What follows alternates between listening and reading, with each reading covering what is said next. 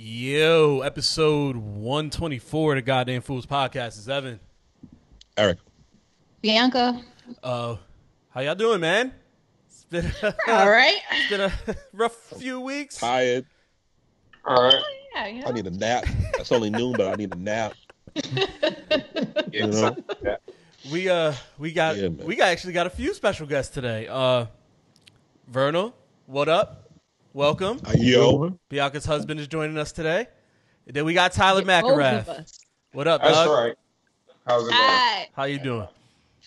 I'm great. Yeah, everything going on, man. We just want as many voices, I guess, as we can to talk about this. Yeah. Everything. It's been a long 2 weeks, man. The first week was rough. It was just taking everything all in and overwhelming and trying to reflect on everything. And then now the second week, to me at least, is seeing the outpour of everyone putting out statements, and everyone has white people putting out statements, white companies with majority white owners and CEOs putting out statements, and it's just it's bittersweet because it's like, yo, this shit has been going on for fucking ever. And it's like, why right now? I don't know. Right. So just trying to figure out all of this, but yeah. How's everyone? Everyone is straight? I feel like I'm repeating myself. Pretty straight. Pretty straight. Yeah. I think if they aren't releasing statements on the level of Ben and Jerry's, they should just keep them. Yo, Ben and Jerry's. Nobody going harder than Ben and Jerry's. You know what I mean? They don't give a fuck. I did not see Ain't Ben and nobody Jerry's going as hard as statement. them. What did they say? They called it all down. Burn it all down. Basically. Right from mine. Burn it down. Yeah, right. So in 2018, Ben and Jerry's did? I think so. They were at some protest. protest. Yeah, the rest of the protesting. Not right now. Before they did. Gotcha. Yeah. I know in 2018, I believe they put out a flavor of ice cream specifically targeting our president, and everybody was like super hype about that. But they have been so vocal throughout this entire administration, and that's, I think, seeing their overwhelming feelings about a movement like this makes you look at everything and go, if an ice cream company can get it right, you niggas have absolutely no excuse. So Ben and Jerry said slavery, Jim Crow, and segregation were systems of legalized and monetized white supremacy for which generations of black and brown people paid an immeasurable price. That cost must be acknowledged, and the privilege that accrued to some at the expense of others must be reckoned with and redressed. Okay. Yeah, burn shit down. They went a little bit deep, but they gave points of demands they wanted. They mentioned a whole bunch of people that you usually don't hear about that have been the victims of brutality at the hands of the majority. And but like you said, they've always been like that. Oh, yeah. They're a super progressive company. The whole thing. That's the thing when you read, like, you go to a website and read the statements instead of going to the actual statement itself. They want to add commentary in between and shit. And so they do continue with, unless and until white America is willing to collectively acknowledge its privilege, take responsibility for its past and the impact it has on the present, and commit to creating a future steeped in justice. The list of names that George Floyd has been added to will never end. We have to use this moment to accelerate our nation's long journey towards justice and a more perfect union. Sounds perfect to me. Yeah, I don't think you get a better statement than that from a company. That's what we You're want not to hear going from to. people. Absolutely right. not. It's not happening. You can get the rest of these generic joints. You can get a few people throwing a few dollars at it, but you're not gonna get that. The copy and paste is real. Big facts. How are we feeling about the apologies? Can we talk about that? Because I feel like this is that's a good segue. We've seen a lot of apologies this week. Which apologies? Apologies about what? Apologies Apologies about the last 2 weeks? Apologies about the last 10 years? Apologies about the last 50 years? Apology about the last 400 years? Like, apologies about the last 24 hours? Right, I'm sorry, I made a statement 14 hours ago that was racist and stupid. Who did? Well, we've seen several people. I thought you said a name and I missed it. Let's stick with Waterbury, right? how many business owners from Waterbury ended up with egg on their face after they put out statements saying all lives matter and pretending like they don't see what happens in Waterbury to people of color, and then being like, whoops, good, please. I'm so sorry, literally like 10 hours later. Yeah. I mean, but I'll chime in on that. Behind the scenes, I know my partner, he was getting a lot of phone calls from different owners, just asking, well, since I jumped out there and I did that, how do I basically save my business? How do I get people to understand that, Right. I don't know. And it's something they have to figure out on their own, honestly, at this point, because if you can't see it, then you're just, you don't want to see it. Absolutely. It's Waterbury's tough, man. Waterbury's tough. I think that's my issue with the apologies. Like I saw, especially from Black people, I saw a bunch of folks jump to say, it's okay, I appreciate that apology, it was heartfelt. And I was like, but how could it possibly be heartfelt? How could there be actual education behind it? How can you feel that that person has learned a lesson in literally 10 to 12 hours between both statements? That to me does not speak to, I've heard you, I've put an effort into hearing you, and I'm going to come back with a statement that's worth you actually listening to me, that makes you feel like I know what it is that you're talking about. It's just, oh shit, my pockets, let me get this statement out quick. But that's all it's about. It's a business decision when your PR team tells you, or your PR person tells you, hey, you fucked up, right? Like, there be niggas in here all the time. I guess we need you to kind of fix this. They're in here quite often. We have like a hip hop night. We might need to fix this before we don't have one no more. We got no more money. They go around the corner. So, right. I also think it has to do with that's where you get the quick turnaround. Yeah. Because normally they're used to having, white people have always had support in positions that outweigh the positions that we have, our elite Black people in. And now that support is starting to fade, it's kind of like, hey, I said what I said, and white people are calling like, Tim, that was kind of fucked up. And now it's like they're trying to, like they're all rushing to fix it now. It's kind of like, that's really what it seems like. Like you can't just mistreat a Black person and be like, and go home and sleep well. Now you got somebody looking at you like, hey man, like what's up? Like, I know specifically for here, when the person made that statement, they saw the backlash like immediately. It was a whole bunch of people saying, "Oh, we're not spending no more money here." He saw a bunch of people do it. He said, "Oh, I like money. I don't care who it's coming from. Let me put out this statement real quick. Let me thank some people that told me, hey, you fucked up." Let me thank them too. And I guess I started with Waterbury because it's all of our hometown for the most part, and it speaks to such a bigger issue on a federal level, on a worldwide level. Black people are the #1 consumers on the planet. We are culture in everywhere. Designers in Italy, who are they designing for? Us.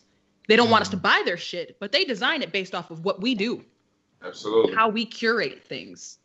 So they want our fashion money. house has a black designer. I'm sorry, one, and it's Virgil. And what did that stupid nigga say this week? Shall we? He gave us 50. He threw us 50. What you mean? He threw you $50. And posted about it. Okay, you threw your 50. Here's your donation. I have secondhand embarrassment from that because I'm poor and I have donated more to Black Lives Matter movements than that. That nigga Virgil wild, son. He putting bread ties on sneakers and charging niggas $2,000. And it be working. It be working. I'm more ashamed of Terry Crews. Terry Crews is the one that really had me like that tap dancing ass nigga. I mean, did we all see the follow-ups today? Did you guys see? I know I posted some of them on Facebook. Let's break it out. Today I haven't seen much. Now. I haven't seen much. You guys are giving me insight. I seen about it, but I was like, yo, I can't even deal with it. Yeah. Oh, it's so unreal. So I'm trying to get to. Oh, I got it. I got his timeline right here. He says, if you go back to 16 hours ago, he says, defeating white supremacy without white people creates Black supremacy. Equality is the truth. Like it or not, we are all in this together. And then doubles down. It actually gets worse. Then he says, any black person who calls me a coon or an Uncle Tom for promoting equality is a black supremacist because they have determined who's black and who is not. So I can call him Uncle Tom. Knock yourself out. Because I've called him all of the things this morning. I feel like for him, this whole thing, black people became really aware of his situation when he left Gabrielle Union hanging. Right. On NBC. Once he took, the network side over her, and it just was like, dude, like, is this really what it's come down to? Like, you need a job that bad to where you willing to, throw your own under the bus. Mind you, he's done nothing of note at all. He's mainly known for white chicks. What else has he been in since then? He's in Brooklyn Nine-Nine right now. Yeah, he's on TV right now, so he gets TV money. Ironically right enough, it's a cop show.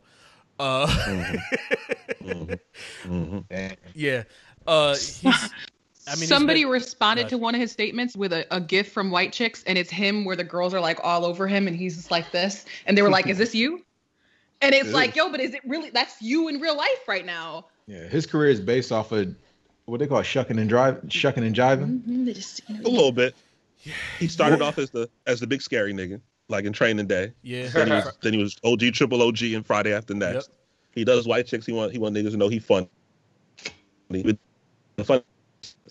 I know he's married to a white woman, so I know that's most of everything is about her. Especially when is she? She just light skinned. Yeah, she's not white. No, she's not white. You're a lie. Why am I lying? Because she's not white. She's not white. I thought she was. My bad. I'm sorry. I ain't know. That's an interesting skin tone. Nah, honestly, she got ready. And this is the crazy part, man. They had a show on BET, and they were having a hard time because she didn't find him to be like man enough. Like he didn't really stand his ground. And that whole show was based off of like, them trying to fix their. So I listened to his statements, and I have to wonder. I wonder with him, like I wonder with Candace Owens, what makes you hate your own people so much? How did white people corrupt your train of thought to the point where you hate yourself and your people so much? I mean, he is. Here's the thing. I'm looking at he is a former NFL player, and we know what the NFL does. We'll talk about that shit later. Play for a minute, yeah. You kind of have to convert over to that brotherhood. That may have something to do with it. I don't know. What I find even more ironic is he's born in Flint, Michigan. Mm-hmm. So I mean, speak about forgetting where you came from. You know what I mean? Like right. I'm trying to wrap my head around all this. He did Everybody Hates Chris, so I guess that's where he was the cheap dad and Everybody Hates Chris. So that's probably his most known show, I guess. I mean, again, we're all from Waterbury. There's a ton of negative things we could say about the place. But for those of us who have maybe transversed some of that, I think you have to be able to understand that it made you, good or bad, right? Right. And so you look at somebody who's from Flint, Michigan, speaking about being able to be a black supremacist, and you wonder how you grew up in a mostly black community, and you never learned that we don't even have the ability to be black supremacists. Like, what would that even look like? It's the same thing that I ask people when they tell us that black people can be racist. Show me what that looks like. Give me an example. I'm almost certain you can't find one. Some mean words. You might say something bad about somebody that's racist.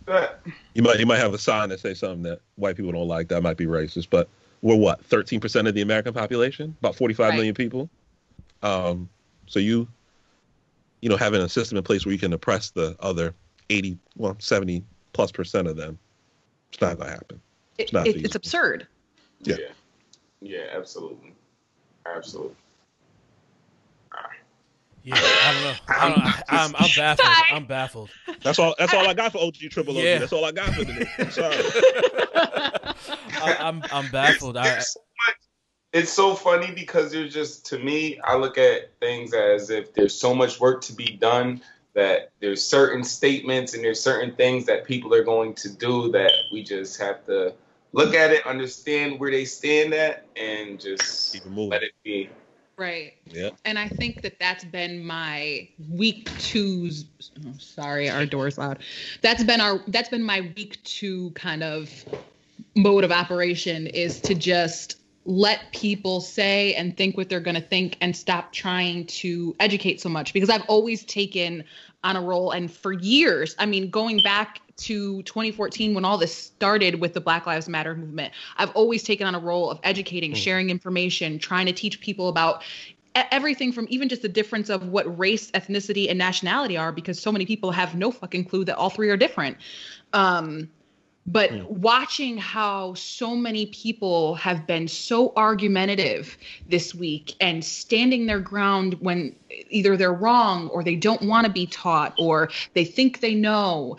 And after a point, you're so fatigued because you're like, man, like, I live this every day. Right. The people around me live this every day. If you're not listening to me, if you're not listening to them, why am I talking to you? You're not my target audience. I'm going to move on from this. Right. Yeah. Yo, I'm at a loss for words when I because like I know, for instance, like Ty, like you take on a stance of educating quite often, and with the educator role, as we all know, everybody loves to argue with the teacher. Everybody loves to, pick at the teacher and but and what and if and then and devil's advocate you to fucking death, and that stuff. In a moment like this, it takes and it takes and it takes and it takes. Yeah, no, absolutely. You have to, to me, you have to know your purpose of what you do it for, because a lot of people are going to just have negative things to say, even if it's the absolute correct thing, clear as day in front of you. This is what needs to be done. Your approach may be different. People don't like it, and they're going to always have something bad to say. But you can't never let that stop you from moving forward. As far as educating others, as far as like sharing that knowledge, at some point in time, you have to know when to cut it off and just, I try to always continue to educate my people, especially locally and what happens in the city. But at some point in time, you have to kind of just lay out a plan and say, this is what we're doing. If you want to get educated, here goes the resources, but we don't have the time to educate you through every step. Right. Like we shouldn't have to spend money and resources educating people on how to go to the voting booth and vote. Like we should be spending money and resources on educating people how to basically buy properties in the city that are what can I say, like that are being tax auctioned or procurement, like contracts, city contracts. That's what we should source and purchase and how to do.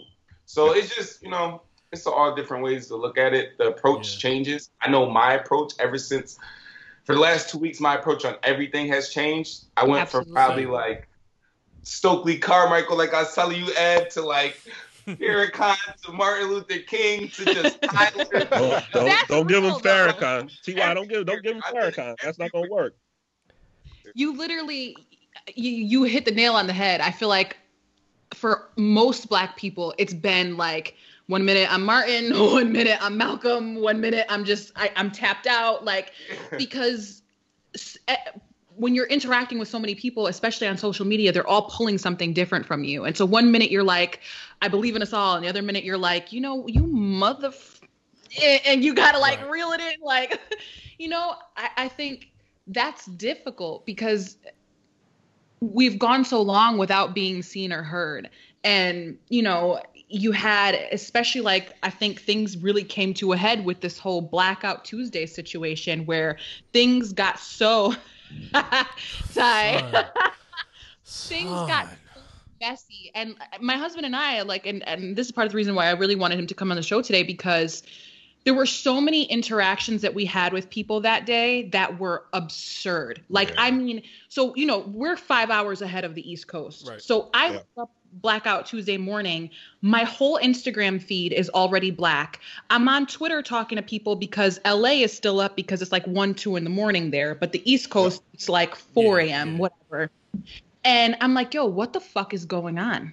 Like, why do I see a meme telling Black people to not post on social media today when we have 9 voting primaries happening and the president just released the army into DC? Why would you tell Black people not to be posting on their social media sites?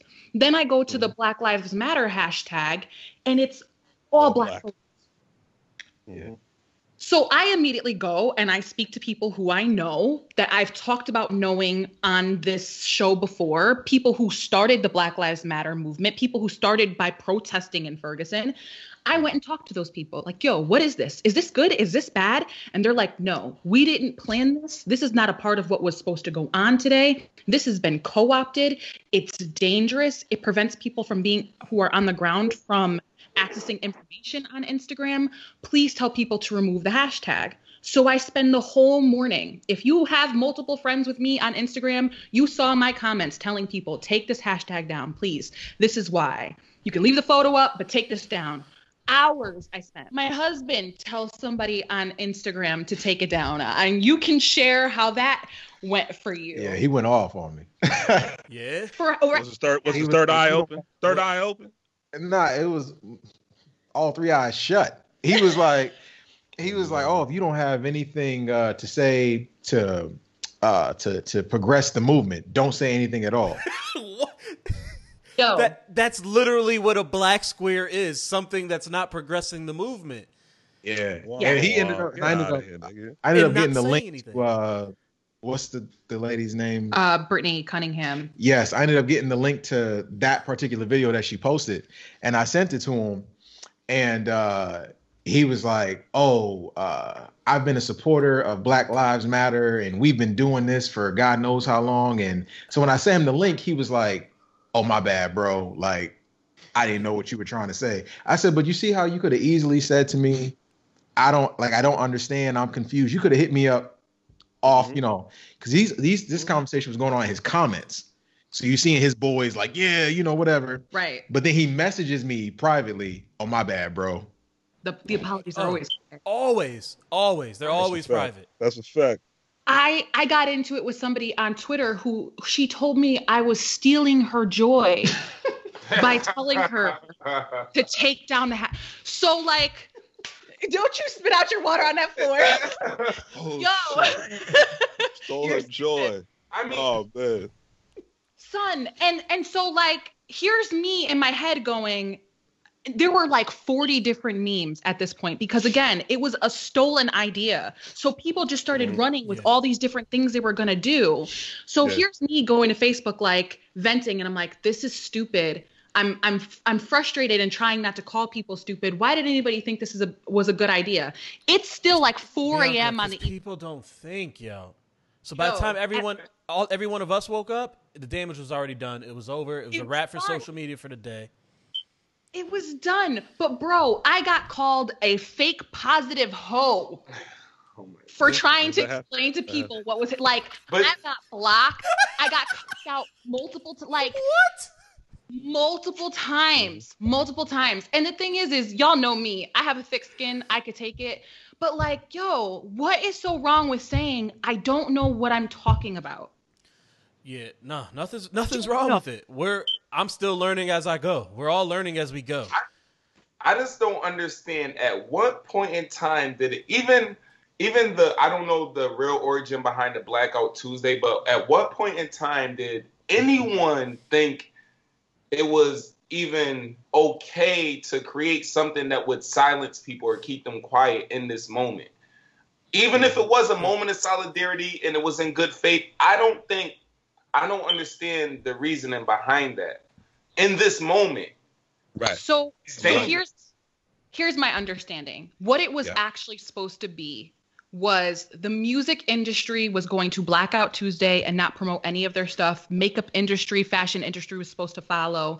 And then white people were supposed to black out their social medias for a week and spend the entire week spreading and uplifting Black voices, posting Black statements, posting Black people at rallies, posting resources, information, anything that they could get their hands on to push the movement forward. Instead, I wake up and find white people telling black people to stop posting on social media in the middle of a worldwide protest. Yeah. Yeah, that's why I think with or without the hashtag, I think it was a dumb idea.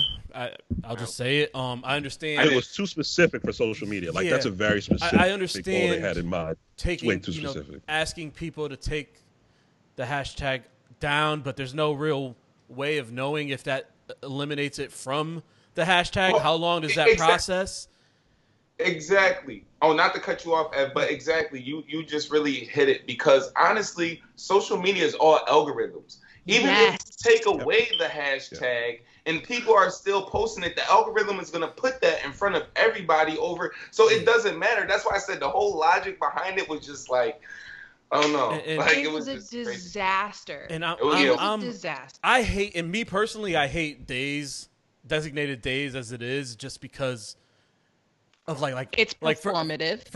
And for the most recent is like the Mother's Day, where you go on and everyone's posting their mothers and posting their kids, and it's all flooded with all of that. So I personally, you know me, I'm just like, man, fuck this. Hates joy. Man, fuck this. I'm getting off. Yeah, he does. I only use Mother's Day because that's the most recent. Ev hates general happiness. It's not like his thing. People are generally happy. He doesn't like to see it. I don't want that to be like. No, but it's like when it's everybody. When it's all that's on. Like, I like variety and, you know, all of that shit. When it comes to, I guess, like a balance. Yeah. So, I mean, and I guess other people could say the same. Don't help him, Vernal. This nigga don't like happiness. I'd rather him just say that. But listen, all right, you don't like people, so you don't like that. My point was, Eric, before I was rudely interrupted, that's what it gave me the same, like, all right, I'm not going on social media today. It gave me that same, like, feeling and effect, like, because I can't filter any of this shit out for the stuff I want to see. Right. So it's just like, all right. So I was on social media less because of it. At least Instagram. Right. But you know what else too, though? I find that when there's confusion like this amongst like the black community, it says a lot about us not really having one focal point. You know, in the 50s and the 60s, they had Martin Luther King, they had Malcolm X. We had one person that we trusted to really lead us and direct us. And now that we don't have that, because the last person we put that much stock into was Obama. And then there were some people, some black people that felt that he did a good job, and others that felt that, you know, he let us down. And so when you have like conflicting perspectives when it comes to race relations within the black community, they're not outside races, they're, you know, one of our own, it can create, for lack of a better word, chaos. You know, I remember when I was in school, we read about Booker T. Washington and W.E.B. Some people say Du Bois, some people say Du Bois. And Booker T. Washington's whole thing was, as long as the black man keeps working, eventually white people will respect him and he'll get equal treatment. And W.E.B. Du Bois was like, that's adorable. Let me tell you something. When I show up off the merit of me being a human being and a man in itself, I demand respect. Respectability. So I'm not going to work blindly in hopes of you treating me like a human being. Right. And we see that even now. You got, you know, some black people that probably took those squares and were like, this is a good thing. This is really going to work out. But there was no focal point. There was no center to go to and be like, how do you feel about this? Right. Does this disrupt anything? Does this cause any issues? And, you know, our concern was that people were getting hurt, killed, kidnapped, and it wasn't being publicized because social media was down. Right. Yeah. And if it was being publicized, it was at the bottom of the hashtag, at the bottom of the filter list, and all. It wasn't making it to our timelines. But it's also safe. Yeah. Like, if you look at it, it's a safe way of showing your involvement. Like, hey, I posted a black square. So for all you protesters out there, I'm one of you. Right. But you're not. And it goes back to when people like to take, like, I'm noticing white people love harping on Martin Luther King, but his approach was the safe. It was the most safe approach, which was, if you hit me, it's all right. I'm going to give you the chance to apologize for it. And if you hit me again, Jesus wept. But that's their interpretation of it even. Right. It's just, I think too, like, all of that is absolutely fact. And people hone in on the fact that you know, again, a person is smart, people are stupid. It is very easy to confuse a group of people. Yeah. Right. You play telephone tag, and when you get back to the original idea, it's completely corrupted, right? Right. I got called dumb for saying that there would be people trying to infiltrate this movement, what is going on right now, and purposely cause chaos in it. Oh, absolutely. And people called me stupid for saying that. And I was like, but y'all forget the election. We watched people do this. They put Russians on the ground here on social media and purposely fed us lies and bullshit, and then told other people truths and watched us argue amongst ourselves and implode. Yeah. The other day, I posted a robot from Twitter with a black Avi tweeting about how he's never been oppressed and he can do this and he can do that and oppression doesn't exist and all lives matter. And as I'm like talking about it, and Ev, you commented on this picture. Yeah, there was like 18 numbers at the end of the name, and I'm like, that's a dead giveaway. Right. It's a fake account. Nobody adds that many numbers. So, yeah. Right. But that's something that's not common knowledge. But people don't want to be told that because it sounds like we're wearing tinfoil hats. But we've been on Twitter for 10 years. We know it's true. And I know you said that, and I think I replied with just like basically a touche, like, yeah, you're right. But now that I'm thinking about it, emails have been around forever too. It's the same concept. When you add all those numbers to the end of emails, chances are we've had emails since the fucking 90s at this point. Late 90s, early 2000s, everyone. So it's the same shit. You see all them numbers at the end of your email, same as Twitter. So I guess I'll give you a little bit of pushback. Is like people should fucking know and point out and always question whenever. Always question it when it's an account you don't know. Always question it. You don't fuck it. Somebody sends you an email. I mean, I guess people fall for this shit too. You get an email. Your account has been hacked. Change your password here. It is like, no, this is the fucking hacker. This is what they do. How often do you get an email from your job, right? A corporate email that says, hey, there's a phishing email going around. You know how they know? Mm-hmm. Because some idiot somewhere clicked the fucking link. Yeah. And broke the servers. You know what I'm saying? Ty, you and I spoke briefly after Blackout Tuesday because what we kind of both discovered was that there were actual blackouts happening across the country. Yeah. DC had a Wi-Fi and power blackout on Tuesday. I talked to some friends in LA. Their Wi-Fi has been going in and out for the past 2 weeks regularly. I talked to a few people in Jersey. They were experiencing the same thing. Whole chunks of time where people could not communicate. And we were finding out about it after the fact. Yeah, it's scary. It's scary because it's like, is it a coincidence or is it planned? You know, right? It's scary. But when you get something like that, all you have to do is plant the seed. You don't got to do much. Yeah, you plant the seed in the right place, it's gonna go all over the place. You're not gonna be able to stop it until it's too damn late. Yeah, sure. It's starting it that early. It did the job. Even if it was for good intention, starting that blackout that early, it got the job done. Mm-hmm. Yeah, everybody was asleep. You woke up to that. Mm-hmm. You literally woke up to that. Everyone literally woke up to that, and it's like, what happened last night that we got to black everything out today? That's immediate. Nobody knows. When we went to sleep, it was nothing. Niggas still don't know. They still don't know. Man, that happened almost a week ago. They still don't know. It was just when I said that is immediately what I thought. I said, what happened last night that they have to black everything out today? Right, and we may never know. Yeah, to be perfectly honest, not for sure. You'll never know for sure. It was counterproductive. It was a way for people to do the bare minimum.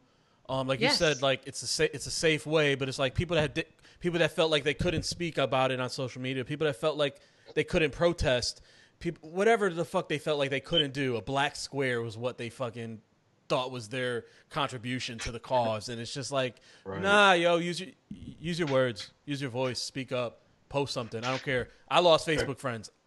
I don't give a fuck. But like, it's just funny. Listen. Like people unfriend you, but then.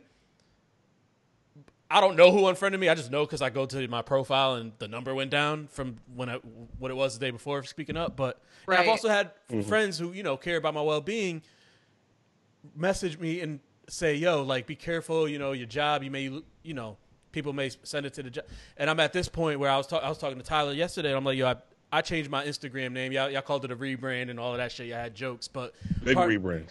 Big rebrand. Great. Yeah. The main reason was just, trying to hold myself accountable for everything I say from here on out. You know what I mean? And putting my name and not being afraid of what repercussions may come down the line. And then even now with everything going on, I feel like this is kind of safe, I guess, because like, what are they going to do? What am I going to get fired for speaking up now? That's a PR nightmare.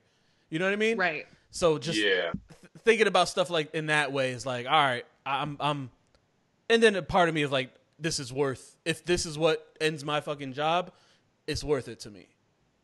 Yeah. You gotta stand for something. That's how I feel.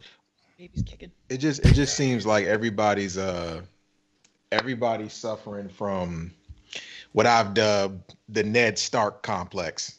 Oh, Ned. And I call it that because, anybody that's watched Game of Thrones saw how he was just as straightforward and direct. He didn't care. This is how it's supposed to be. This is what it should be. I'm gonna speak out against it. Even when it seemed like us as the audience is like, bruh, this person is giving away how they plan on getting rid of you, how they plan on silencing you. His whole thing was, but this is how it's supposed to be. Yeah. And there's a fear of taking that stance because there's no going back from it. I mean, we've seen it. It's cost people everything. Black people their lives for God knows how long. So it's just one of them things where it's like, if you're gonna make a stand, man, you got to be willing to really go all the way in. Right. Yeah. And I think that's what angers me the most is, people feeling like I did something. I stood in solidarity because I posted my square. Meanwhile, Black people are being murdered, losing their jobs, losing their families, losing their livelihoods to be seen as human. And you posted a square and felt good about it. You may have caused harm to a movement that has existed for 6 years trying to move Black people forward. And you're mad because Negative Nancy here told you might have caused harm instead of did something good. How dare I? You got a lot of nerve telling her the truth. You got a lot of nerve telling her the truth. How fucking dare I? Shit. Telling her the truth. She didn't want to hear that. She want to post her black square, say Black Lives Matter. Have her joy. She wanted to have and her be joy. happy That and go eat some breakfast. That's all she want. Man, I was happy until I saw your blacks. Wait, what she said? I was happy until I saw your comment. It just ruined my day. I stole your joy. It's self-esteem. Esteem of your motherfucking self, simple bitch. I hate y'all. How can I affect the way you feel about you, simple bitch? Like, I hate y'all so much. It's true. It's true. Have mercy. Oh man. But I want people to lend themselves to critical thinking more because we are so susceptible to people infiltrating us and causing disarray. I want to normalize asking questions. I want to normalize saying, I don't know. And I try to lead by example. I mean, I don't know how many times we talk about stuff on here and I say, I don't have enough information about that. I try to say it on Facebook. I try to say it on Twitter. I try to ask questions because that's what I want people to do when they interact with me. So that's what I do when I interact with other people. I try not to be loud and dumb. I try to pick a struggle. You know what I'm saying? Like, you know what I mean? Like, and I can understand that it's an emotional time and everybody feels like all these emotions, but I can also understand, and this is, I'm going to play Negative Nancy here again. Somebody who has been following. I am today. I am. It's just, I don't want you to catch it. I think that I have been following these protests very closely since Ferguson happened because that moment changed my life indefinitely. And so when I see people paying attention now, when I watch what is going on, part of me feels like this is great. And part of me feels like how many of you are only speaking up now because it's a pandemic and you've got nothing better to do. Because I've known a lot of you for a very long time. I've seen a lot of you say absolutely nothing as Mike Brown died, as Eric Garner died, as all of these men and women were murdered. I saw you say nothing. Right. And you chose this time to say something. And maybe you were so moved to, or maybe you just had some free time on your hands because you're stuck in the house. Right. Right. Well, you're gonna find out what's real and what's not once they start letting motherfuckers back at the house. Put some action behind it. Put some action behind it. Again, talk about my job. I'm not going to say what my job is, but they're asking questions and asking how we feel for the first time I've been there about these things, and it's weird because it's like, yo, all of this has been in the back of my mind my whole time here. So it's just like, I've been there 10 years. So coming out now asking me if I'm okay, it's like, I appreciate it, but at the same time, it's a little slap in the face-ish because where was this before? I get where you're coming from, but if you work at a huge corporation, they can't worry about the one. They got to worry about the many. They not sweating you about your mental well-being on a Tuesday. They can't worry about it. Now they need the PR. They need y'all to be functional at your job on a daily basis. So they're going to look at you in your black ass face and say, are you okay? Are you going to come in here and revolt? Or are you just going to come in here, do your job, be angry to yourself, and go home? And that's the real question, though. That's really why they're asking. Because they want to know how angry you are. Right. They don't really care if you're angry or not. They just want to know how angry. Like, are you angry where you'll be sad for a day? Are you angry that you're going to come in here, throw the fist on TV and say, fuck you, fuck you, fuck you? Right. Bring the cameras Are in, you going to make a bring mess? The cameras in. Yeah, exactly. That's all they're asking. It's like, as a therapist, right, we ask, like, how, on a scale of 1 to 10, this is what they're trying to gauge from you. It's like, how likely are you to blow shit up tomorrow if we don't engage with you? Are you going to, like, go on the news and tell them we're racist? Are you going to go on social media and blow this shit up? We're just trying to gauge where you're at with the shit. Yeah, they don't really care. What the question that comes up from all that is, even if I am, what are you willing to do? Right. Because like my thing is, I was watching this thing with Godfrey on YouTube, and he was talking about racism, and he was like, nothing goes away without a fight. He said, if you get sick, do you ask that illness to leave your body, or do you take medication to fight it off? He said, when you're in high school and you're dealing with a bully, does asking the bully to leave you alone stop him, or do you have to knock him the fuck out in order for him to realize, okay, maybe this guy is not the one I should pick on? Everything, it's sad to say, but you can only do but so much from talking. Which is why I'm not condemning the rioters and quote unquote rioters, whatever you want to call them. But I'm not condemning them because I understand that talking and peacefully has got us, I don't want to say nowhere, but it has got us places very, very fucking slow. Well, and you see just everything implemented in the last 2 weeks compared to fucking peacefully marching the last 10 years. But you know why that is? That's like if you and I go somewhere, man, and I already knocked somebody out outside before we entered the facility. If you walk in ahead of me and you ask for something, and somebody gives you a hard time, but then I come in behind you and they're like, oh, you with him? Okay, it will give you whatever you need. Yeah, it's the same thing with the protests. And it's like, because the riots have happened, now people are looking like at the protesters like, oh, we better what y'all want, burgers and fries? That's a fact. You know what's funny is just that we have to kind of understand these moments too and utilize them. Right. And I would say that to say, even on Waterbury on a local level, if we don't keep the pressure on, just Waterbury and state level, if we don't keep that pressure on while it's there and their back is against the wall and they have to make decisions and they have to answer our questions, we're going to be in a worse position than we were when we started this. Yeah. Right. So I think that is very important for everyone to just really let their voice be heard and find cause and lay out some demands, honestly. Absolutely. That's what I'm on. People don't like to hear this, but I mean, the Voting Rights Act of 1968, it didn't happen until after they killed Martin and they burned a good part of America for about 2 weeks. Yeah. 45 people died. They caused a couple $1 million in damage. Then you get the Voting Rights Act passed by LBJ.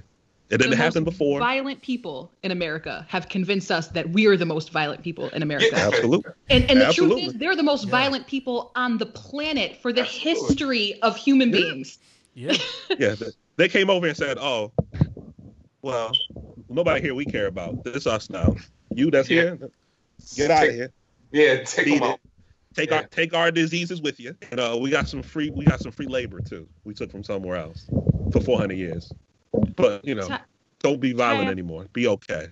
Right. Ty, I'm curious how you feel about Minneapolis deciding to get rid of their police force and go by the way of public safety. So because we saw that decision come down. Oh, sorry. Go ahead. No, go ahead. Finish it.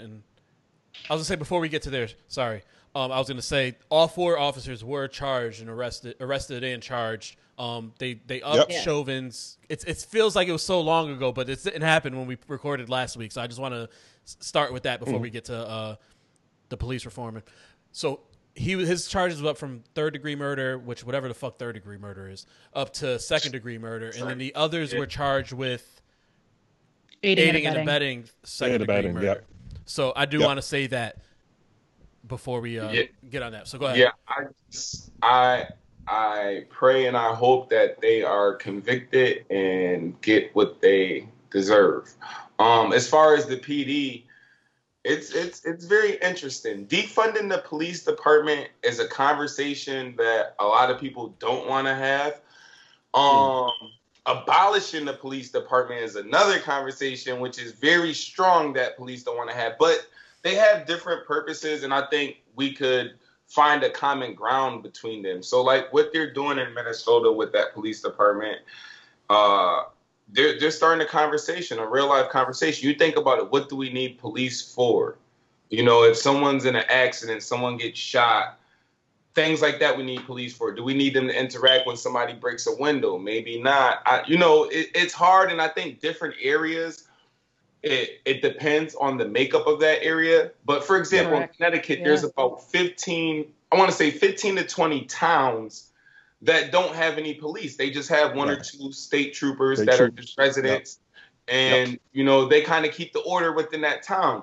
So on a community level, it's like, could we police ourselves? It's very rough.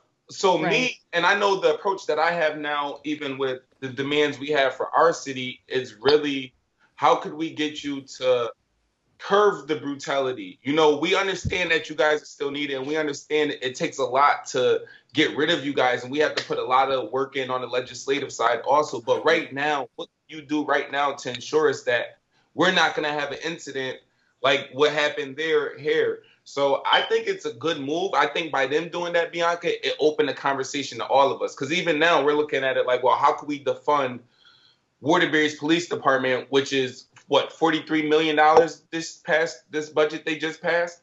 $43 million. So you're like, what can we do? You know what I mean? What can we do? And it only goes up. It only goes up. The police budget only goes up. And always. The amount of training they have, our military weapons with the 1033 program, that is just it's crazy. Military surplus.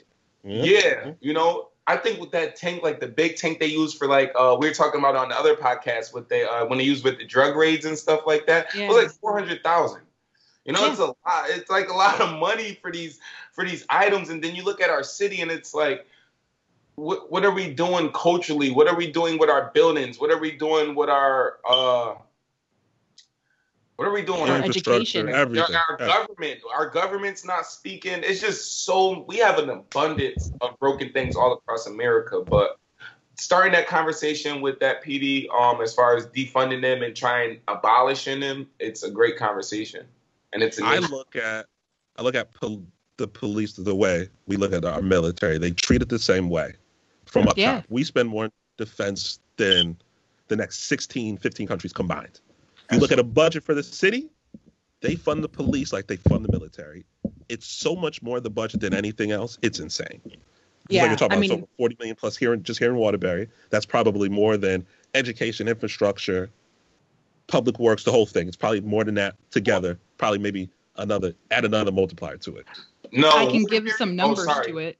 Not to cut you off. I just want to mention this while Eric said it. In Waterbury, there's something weird about our education system because our education budget is triple-digit millions. Yeah, I'm looking at it right now, trying to get. I was trying to find the police one, but I assume the police. Millions. So you got to think about it. Waterbury as a whole, I think this budget this year was like 415 plus million for the whole. Last year was 414 million.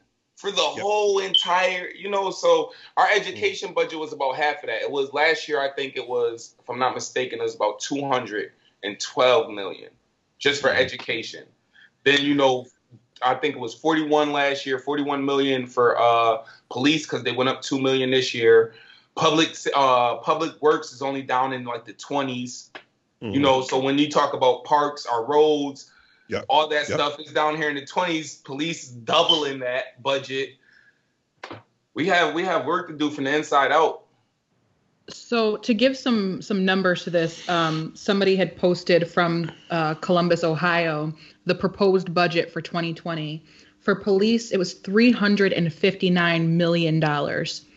For education, $6 million. For healthcare, $26 million. The numbers are drastic. This was Columbus, Ohio. The numbers are drastic, and it speaks to the issue that we have, especially in inner cities, of the school to jail pipeline that children are in. We're not putting money into education. We're not putting money into healthcare. New York State, their police budget is over $6 billion from what I'm hearing. And it might just be the city. That might just be New York City. $6 billion. And yet they couldn't find money to give healthcare workers enough masks during Corona. They couldn't find enough money to give enough PPE to their workers. They were pulling workers from out of state to come and work because they were running out of funding for different things. And this is what defunding the police really means. I think people see defund and they think zero. It's not about zero. It's about allocating enough funds to fund a police department for your area that serves your area properly, and taking the rest of that money and funding other areas that drastically need it. Absolutely. Yeah, so instead of the cops coming and talking to somebody homeless, you put a social worker out there instead. You're not sending the police to go talk to somebody that just needs help. I said this on Facebook. I remember the police officer who was in my high school. You know who I don't remember? The social workers, the counselors that were there. I don't even know if they existed. But I knew Officer Tripp was there. You know what I'm saying? Like I knew where he was stationed at. And the reason why I asked about how you felt, Ty, about the PD in Minneapolis is because somebody had asked me, do you think that this is their way of shutting us up? They're going to remove that police department and when things fall apart, say, look, see, it blew up in your face. You do need us. And I said, I don't know. This is the first time I'm ever seeing this happen. I don't have enough information on it. I wouldn't put it past them to hope it blows up. I wouldn't put anything past anyone. I was gonna say, even if you partner a police officer with a therapist or a psychologist to go, if depending on situations, they have their different departments and they go try to de-escalate, they ain't be your belly poking. I feel like 3 weeks ago there was nothing, yo. He's a basketball. even if the police officer is there just as a form of folding their arms and making sure, the therapist doesn't get hurt in said situation, if it's a domestic call, for example, just to try to de-escalate before it gets even further. That way the police officer isn't there to even communicate and try to get what happened. I don't know. I'm throwing something out there, but this will be a pretty big experiment for them. Minneapolis is almost 430,000 people. So this will be a pretty big experiment for them to do to defund, and this will be a good guinea pig to see, okay, does this really work? Can we defund the police force? And then how can we scale it? It's easier to do in a small town where there's only a couple thousand people. Right. You get state troops out there. Everybody in the small town knows each other. That's nothing to worry about. When you're talking about these big cities that are population centers, diverse population groups, people that don't interact with each other often, you got certain parts of town that might not really get along, all this shit. You have to see if it's really going to work before you can, before you can see if it get rolled out somewhere else. So I think with Minneapolis being a big city, but not huge, their metro's probably looks like about 3.5 million people between them and St. Paul, surrounding towns. It's a good experiment to see if they can work on a larger scale.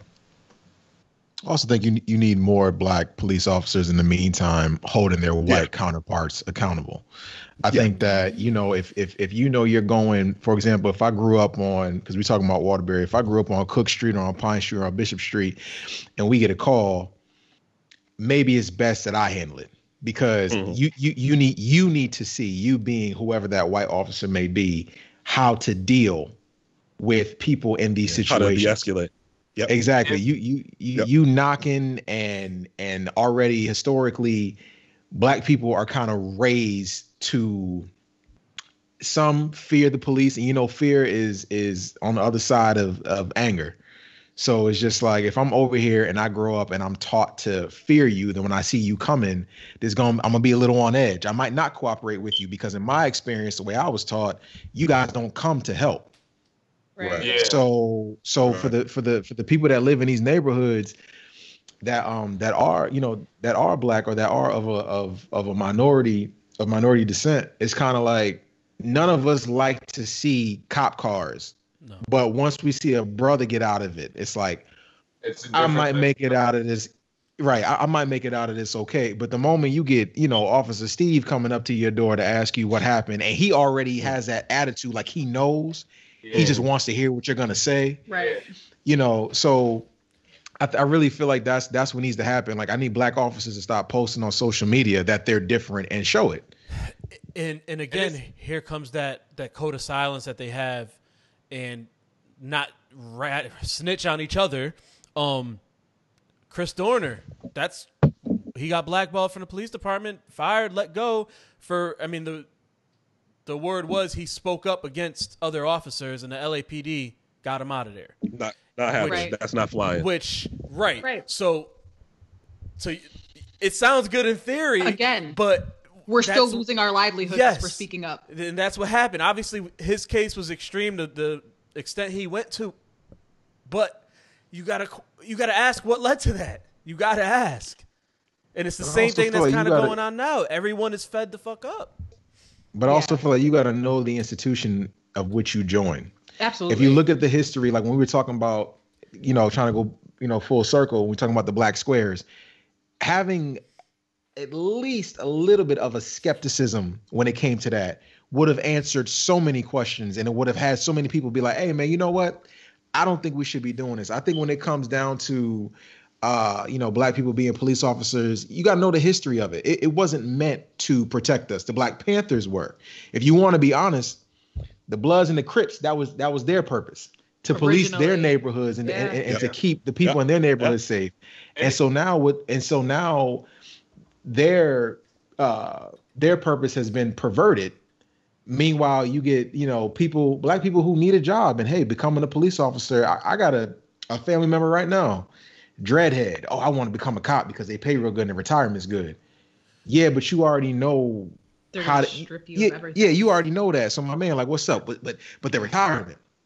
Again, I have to ask you, like, what's up? Because you might be witness to something, and you'll be powerless to stop it. So are you willing for that? I mean, just for your retirement, you willing to take out your own people just for you to pay your bills? Is it really that important to you? But this is why when Des Bryant decided, was it Des? Who donated $1 million? Was it Des? Dak. Yeah, Dak.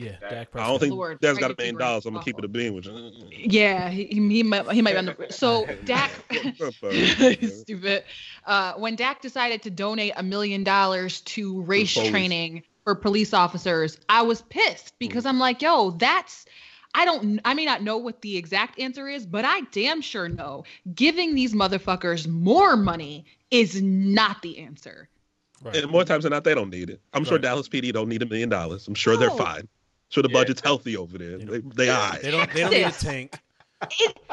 It's Texas. We have watched Texas do all manner of crazy shit in the last 4 years. They don't need more money. Yeah, That's insane. I think a lot of people are caught up thinking that the money could silence. And I know, just me being a young organizer and working with different organizers, we're not falling for that shit. We're not falling for that shit. Like, we're laying out demands that the lawyers are reviewing, and that's the only way we're going to be able to come to some type of agreement. And to go back what Vernal was saying as regards to, like, the policing in the communities, Waterbury used to have that. So, and my uncle is a police officer, and he told me that. So he was assigned to the area he lived in. And if he had a problem, if there was a call in that area, him or a few other people would do that. That came a change. It started to wear out, I want to say around, what did he say? Around 94, 95, it started to wear down a little bit. Then as Neil kind of got up, in the ranks of police chief, it just completely went away. That's partly when the precincts went away. You know how they had the precincts for a little bit around Waterbury? Yep. They used to have a precinct right in Brooklyn. You know, they had one on Willow Street too. I remember that.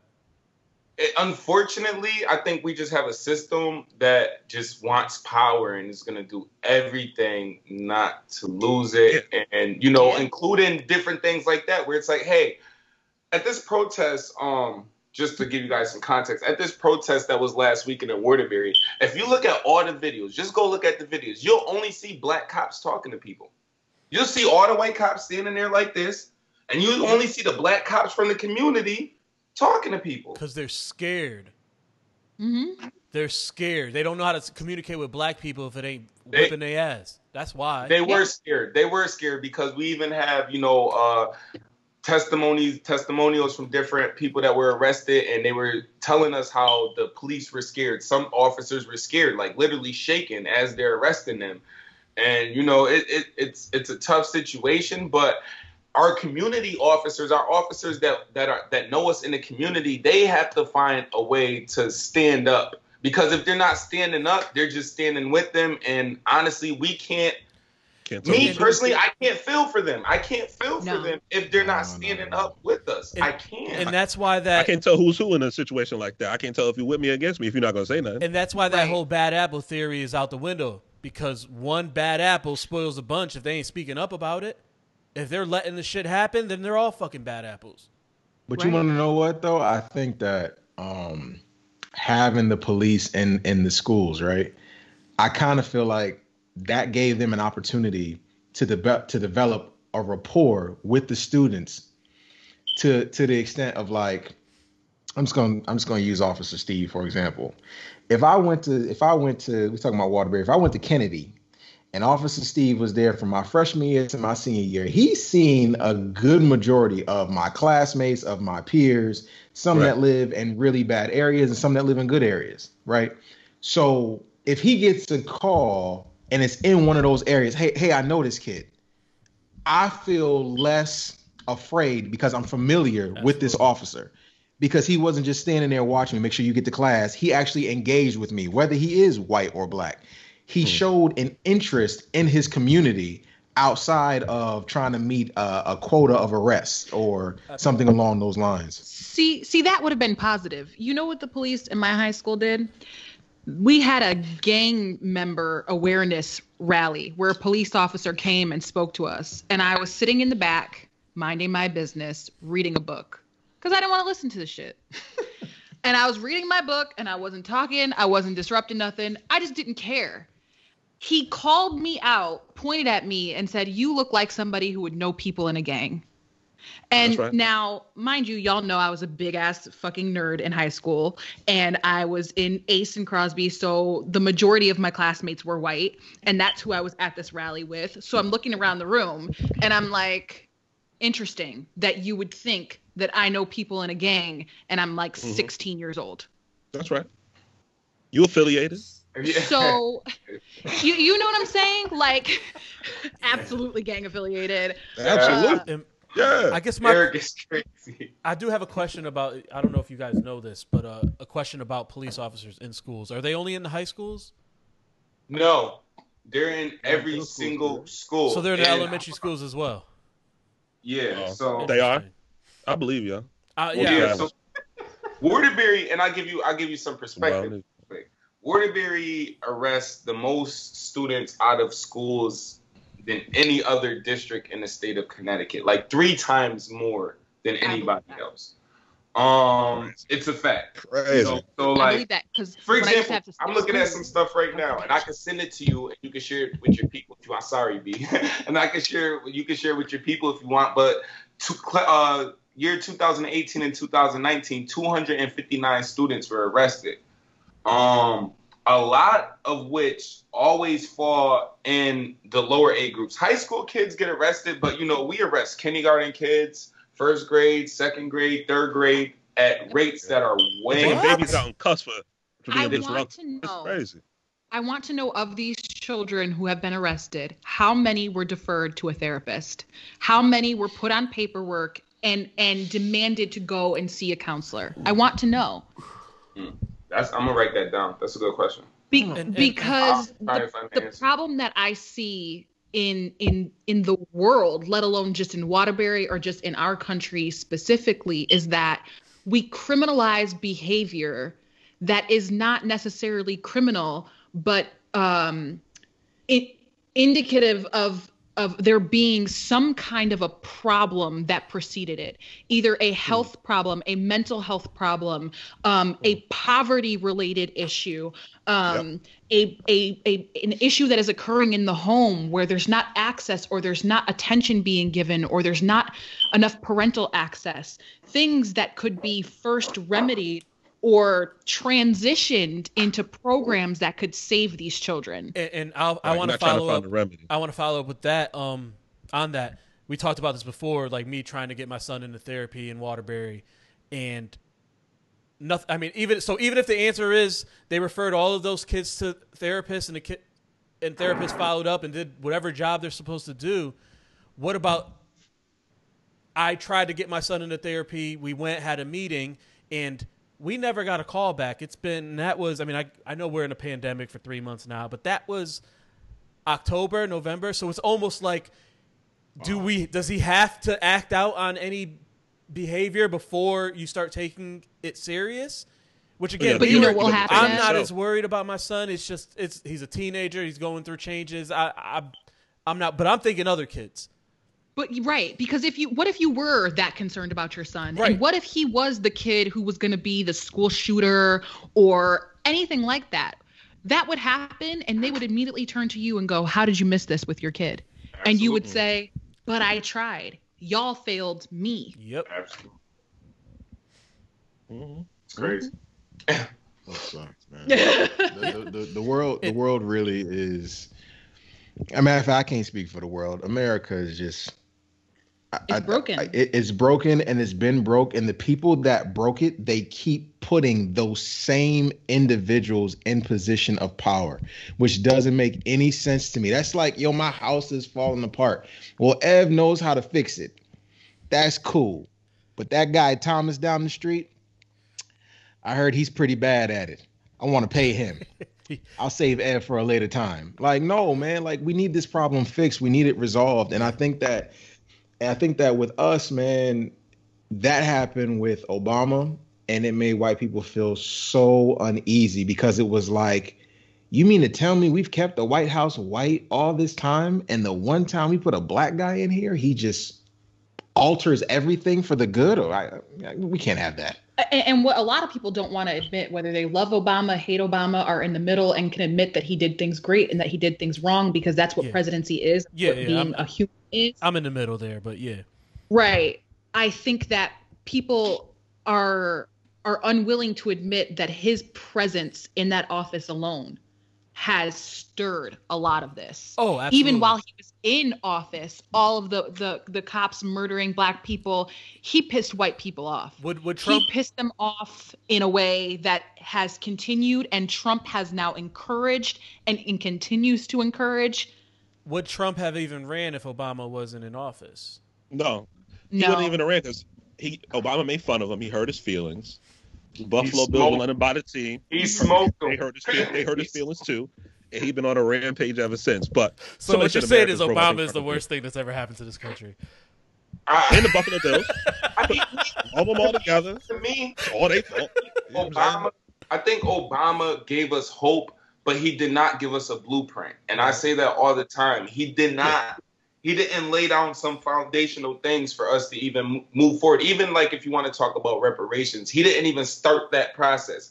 Forget just ask for him. He didn't even start the process and try and make sure we are labeled as a nation and we have our own flag and we could prepare for this talk later. He didn't do anything for that, but he gave us hope. As a politician, Barack Obama is a classic left of center Democrat. Right. He's not going to give you too much. He's going to stay right down the middle. His big thing when he got in office was the ACA, and that got through because he had both sides of the house, both sides of the legislative branch. But as soon as he lost it, the plan kind of went to shit.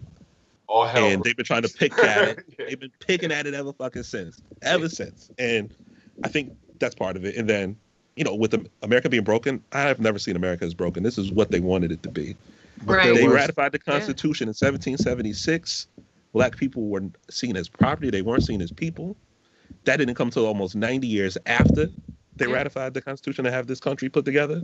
So is this really how they wanted it? America's never not been broken. You know what I mean? This is what it is. Yeah, it's just, this is the history of it. I think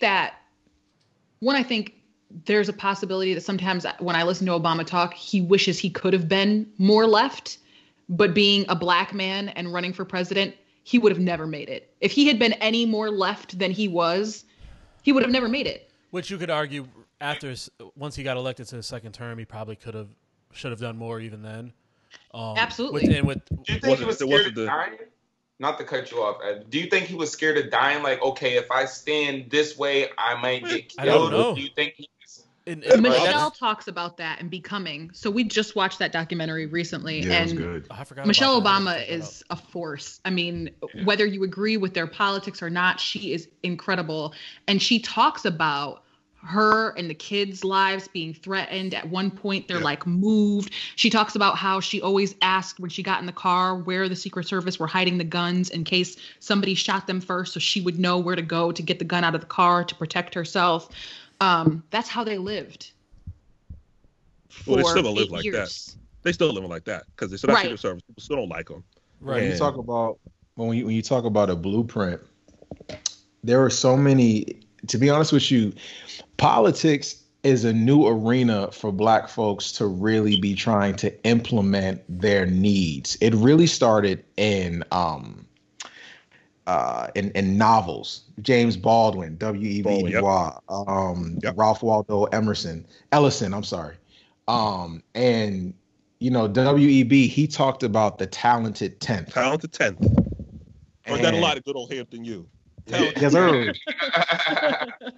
and how he felt like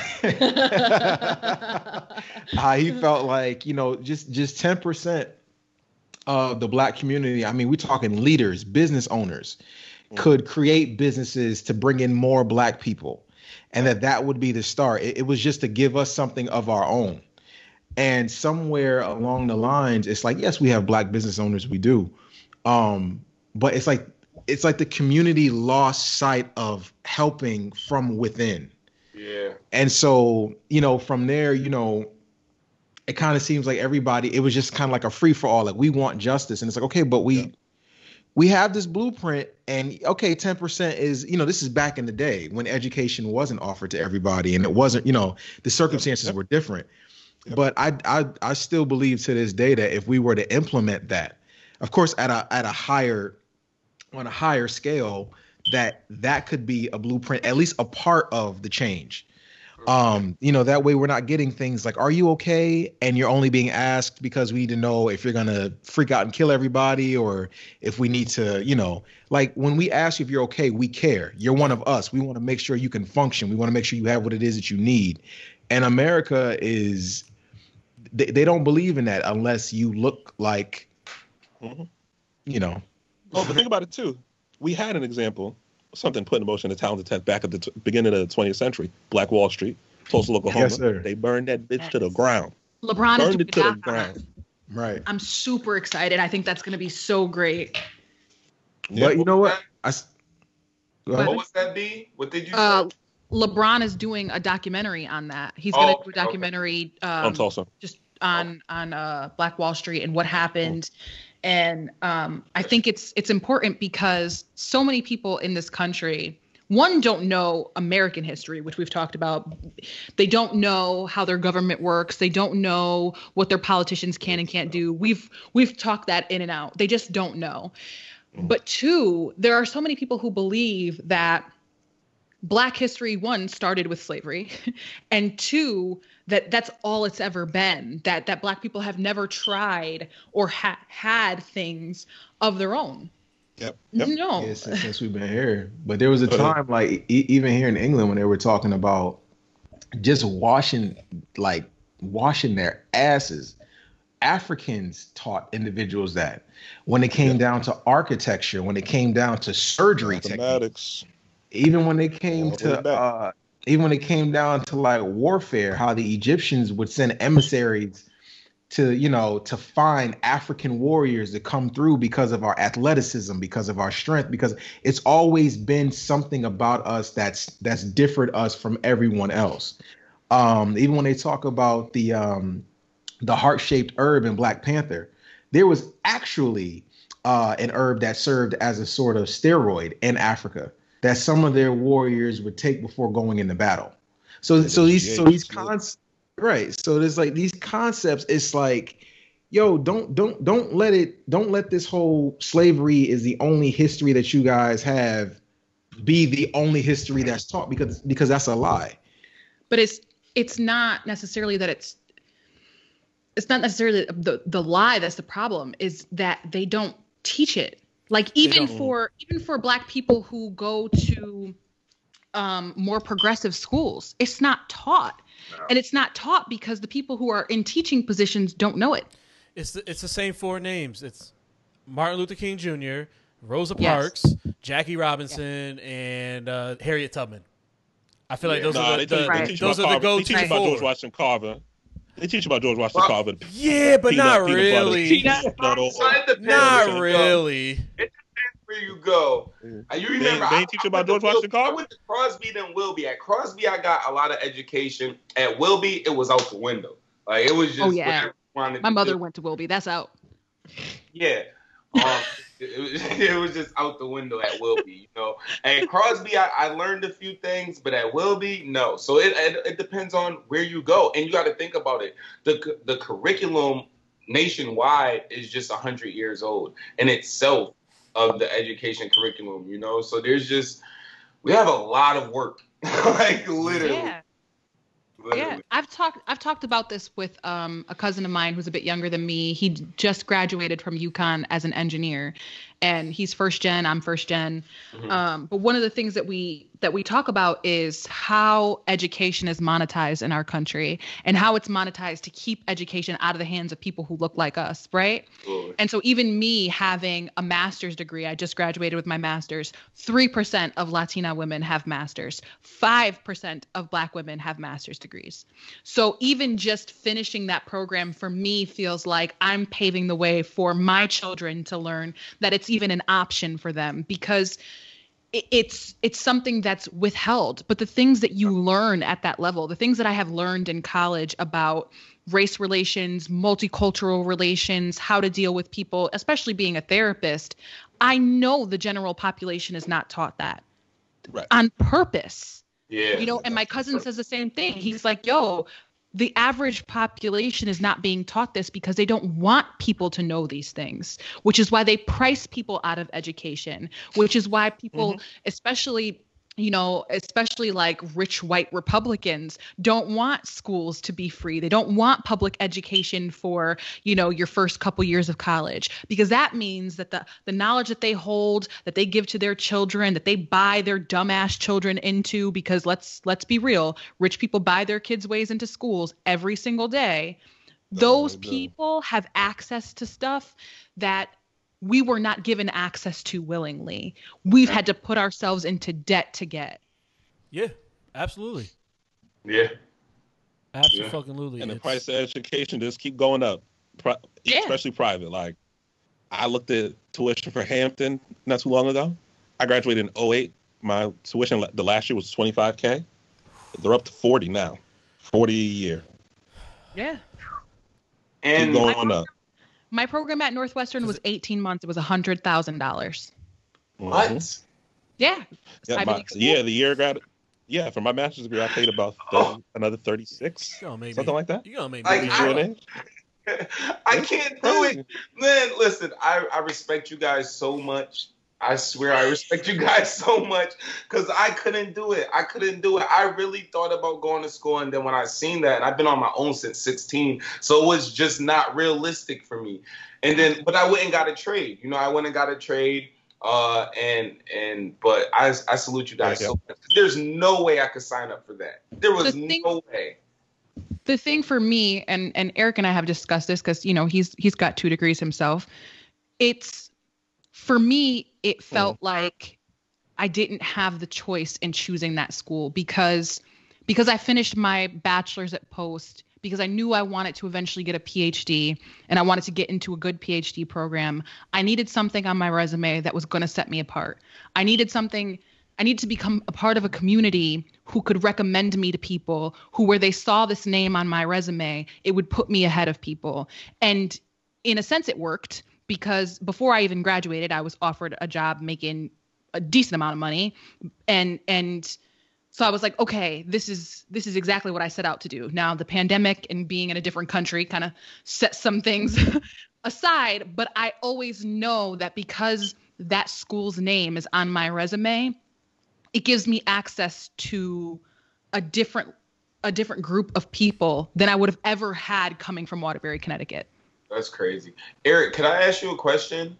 Talk to me. With having that, with HBCUs, where, like what Bianca is saying, where is that, like, I guess a prominent thing or industry that people look for on their resume? Is there one where they look like people that went to HBCUs? I believe it's a couple of things: the program you go into and who you're talking to. Like A&T has one of the best engineering programs in the country. So if people know if you went to A&T and you're an engineer, it holds some weight. I got a regular ass bachelor's degree from Hampton. It's a poli-sci degree. They're not going to care about this. Like, oh, he went to school, he finished, he got a decent GPA. That's all they care about. And for my HR degree that I got from the University of New Haven, I had a higher GPA, and that hasn't mattered as much. But also going into the job market when I did, the market flopped. Nobody was working anyway. So it was a little bit more of having the experience. But I think it's only really going to matter if you went to the Ivies, like the ones people know, especially for your upper degrees. That's when it really kicks in. Like, you're not going to be a corporate lawyer more times than not unless you got a JD from Yale, Harvard, Brown, Northwestern, somewhere like that. That's where it comes in. Because if you're going to work at a prestigious law firm, they want you to come from prestigious lineage, so to say. And that name means something in some of those places. And some places it really doesn't. It all depends on what you're trying to do. Where you're trying to get your foot in the door at. If you don't have the experience, like, being fresh out of school and having that name helps. But once you're in 10 years plus and you've shown your work, it's not going to mean the same thing more times than not. Sometimes it will, sometimes it won't. It just really depends. Gotcha. And I think HBCUs are gaining more notoriety now that people are really learning what they're about, what their prestige is, and not comparing it so closely to the Ivies, right? Because the Ivies are the Ivies. It is what it is. They're some of the most ancient institutions in the country. But I think they're learning that, each institution of HBCUs, they have their own place. They each hone in on certain things, just like any other school. Schools will specialize and have programs that they put tons of money into, tons of effort into. I mean, I don't know all of Northwestern standing. I know my program was the number 9 counseling program in the country this year. So, like, you know what I mean? It just really depends. Like, so it depends on what you're going for. It depends on what degree you get. And it depends on what you want to do. I've seen, like, on Indeed in New York City, for example, if you want to work on Wall Street doing pretty much anything financial, they're looking for Ivies. They say it right in the Indeed. Like, if you don't have a 3.7 from Harvard, don't apply. It's the same thing for programmers. When I worked in the city, I was recruiting for programmers. They wanted them to come from either Ivy or Stanford, Columbia, somewhere like that. They had a top program for math or computer engineer or software engineering. So a lot of those places, they want that name because they trust the name. And, it's a legacy thing. They want to be in there. They want all their alum in there, all in the same building, so they can talk about who stayed where freshman year. Is your favorite spot off campus still open? Let's just reminisce while we're in here making money hand over fist. Yeah, it's just crazy because I see there's a lot of people that necessarily didn't go to those schools that are doing great things. I even look at, like, even in the marketing PR world, there's a lot of young women right now who are really in that space working for major corporations, young Black, Hispanic women that are working for major corporations that are doing stuff that the Ivy League couldn't even begin to do for anybody because they're not as innovative. Corporation with culture. And, our we like to call cultural currency is very important. And, these people have no Ivy League degree and they're doing some crazy things. So I just wanted to, get you guys' That's the one arena I might say is different when it comes to creatives. And marketing tends to fall into the creative kind of realm. Yeah. When it comes to creatives, I would contend that most often a degree isn't even needed. It's more about who you know and what kind of creative ideas you can present in a 15-minute span of meeting somebody that's going to get you in the door. Because I have a lot of friends who are very creative. I have a friend who's a designer in LA. Her husband works and designs for Nike. They don't care where you went to school. If you go to school, can you read, write, and produce us money? You know what I mean? Can you create constantly? So, that's what, more on the market side, but think more on your social side. They're more about, can you create compelling content? And do you understand the social space for that purpose? Do you understand organic? Do you understand paid campaigning? Do you understand all of that? Do you understand, can you look at the analytics on the back end of those platforms and understand where it's coming from and use it to really cater your content to the audience we need it to? Like when I recruited for an entertainment company, on the social side, they didn't care where the person came from. They were more worried about where they worked in the past and show us the results of your creative influence on the bottom line. So they didn't care where you went to school at. You could have went to school in your house and learned how to code the shit yourself, but you created the content. It gave you X results. That's all we care about. Absolutely.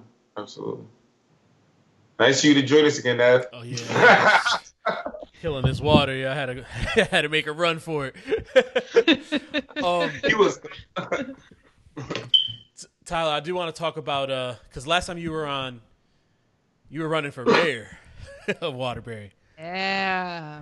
So I did want to follow up with you and ask how that went. And there's a lot of irony in all these fucking conversations, bro. You ran against former chief of police. Yeah. So how was that experience? I don't know what we know you lost, but I don't know what the numbers were looking like. What was that like? It was, first off, I gotta say thank you, man, for that support. You guys were great. You guys offered me a platform to put my message out, and it was good. It was great. I learned a lot. My team learned a lot. We learned the corruption within the system. We learned the voter suppression. You know how you hear people talk about all these things that happen, but we got to see exactly on a local level exactly saw live and in person how they're doing it. So for us, it was more or less a campaign. We did under 1,000 votes. I think the total tally for everybody, the total amount of people that voted was only like 9,000 or something like that, if I'm not mistaken. Jesus. We did like under 1,000 votes. We did pretty good though. But for a write-in campaign, we did very good. You gotta remember, write-in's like the hardest way you could even run for office. Yeah. Especially you don't got no machine behind you. Name notoriety. And for us, it was really how could we take that and find a way so that way we could really hold these spaces in these offices. So it was a very, very big learning process for us. And from there, we were able to build. Like right now, I'm working on a political action committee, a statewide minority political action committee with a few other people around the state, which is going to be good because that'll give us the infrastructure to support candidates of color.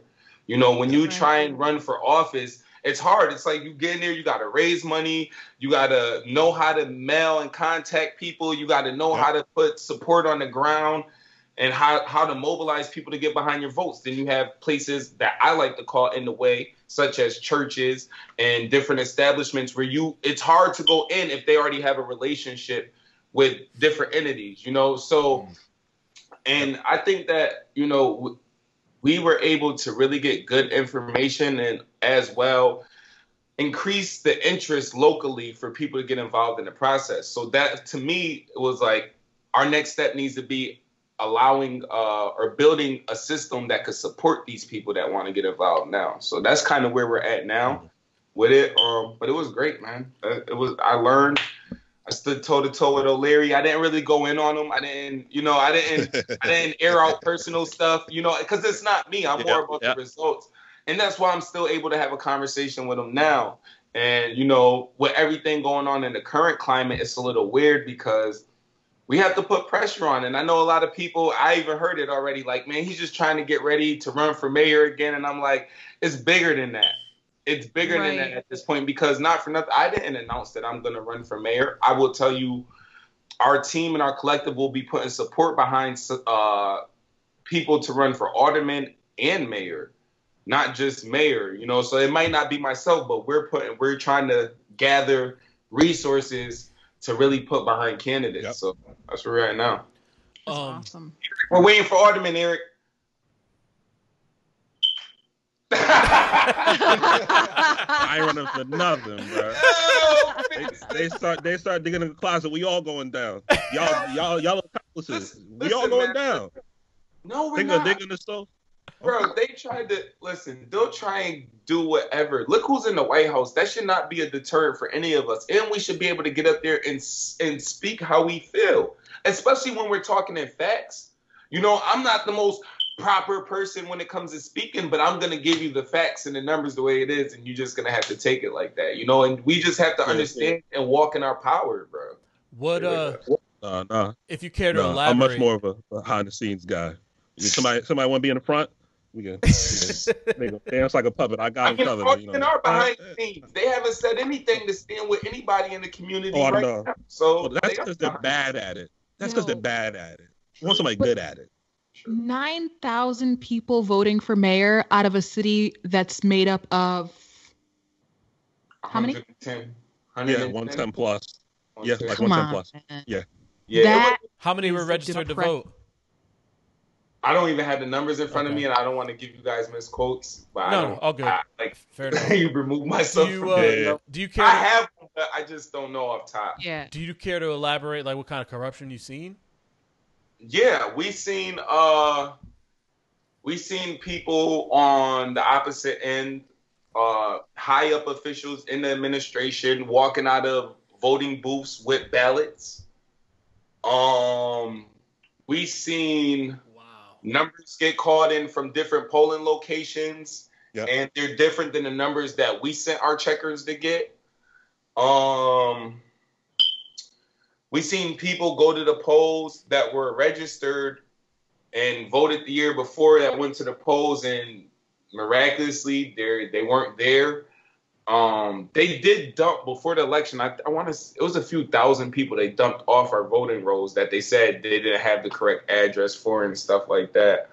The money game they run, boy. Thing, and like I was able to see the party system. So like on the local level, right? Democrats, they control it.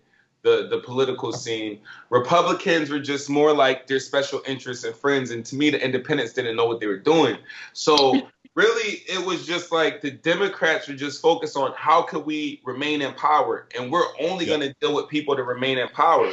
So, it was corruption on all levels. It was corruption on down to parties.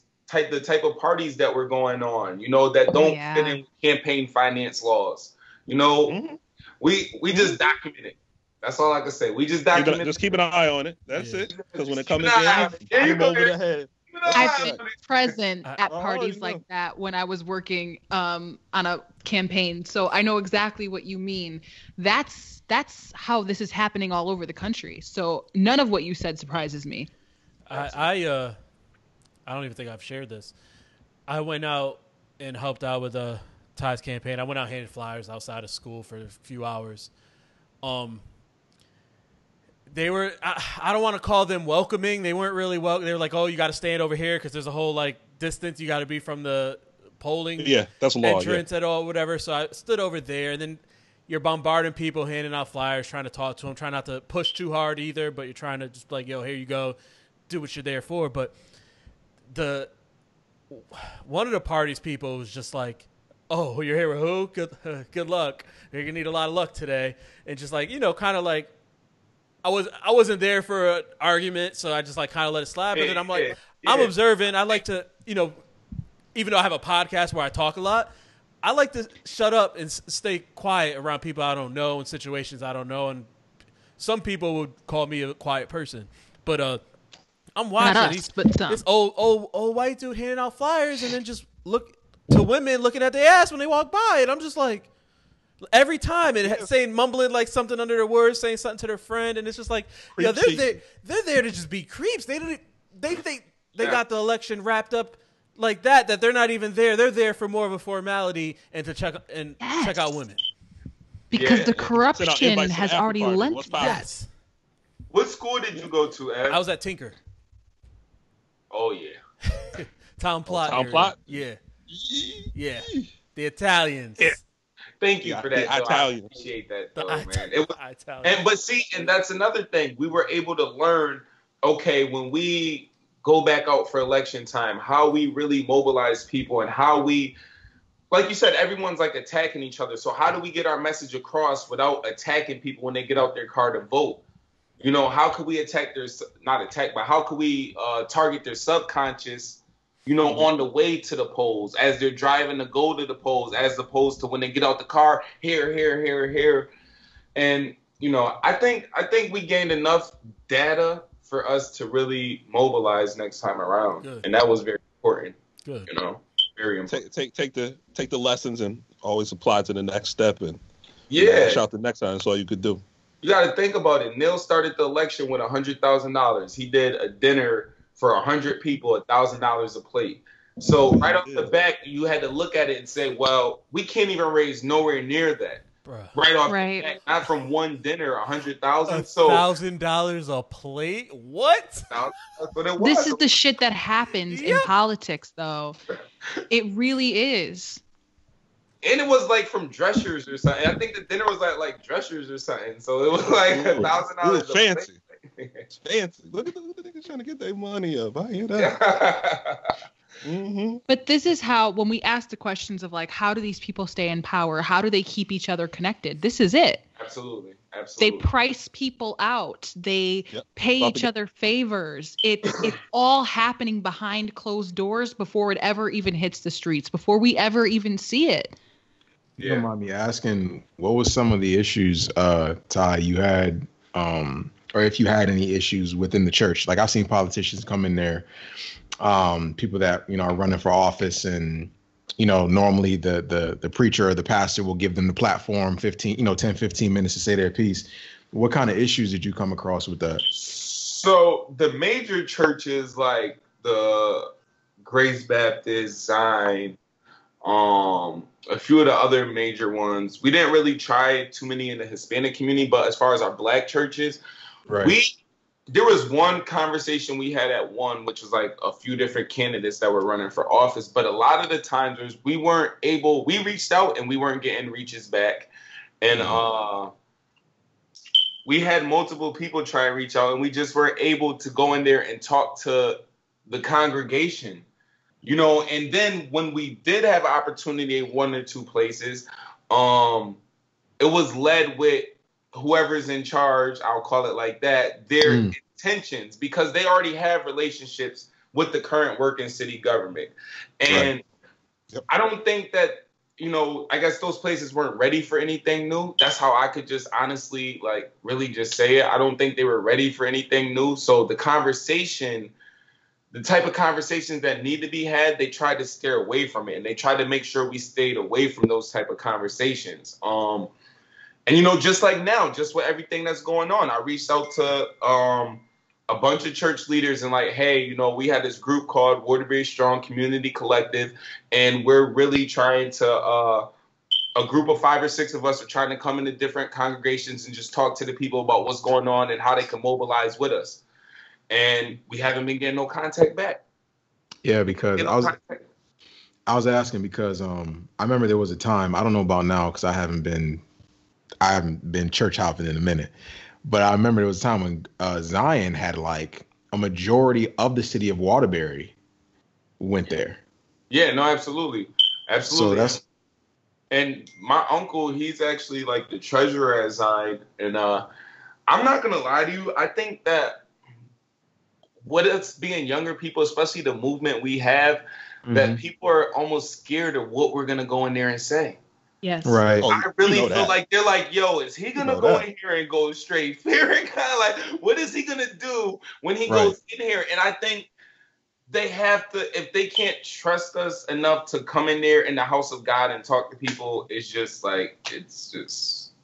You know, I grew up in Zion. I used to see more national folks coming in there than local, depending on what campaign season it was. Yeah. Maxine Waters has been in there, Chris Murphy, especially when it comes to national election time. You're going to see some of the big hitters you see on TV parting those doors to make sure that Connecticut stays blue. So they're going to all the big cities in the area, hitting those big spots, especially for their demo. And we found that younger ministers and pastors like Justin Key, some that are like our age group, are open arms, like, yo, let's do it. How can we do it? It was the elders that are like, we don't know what you want to do. So for me, it's very touchy. I think that ageism plays a huge role in this movement and in anything you want to do.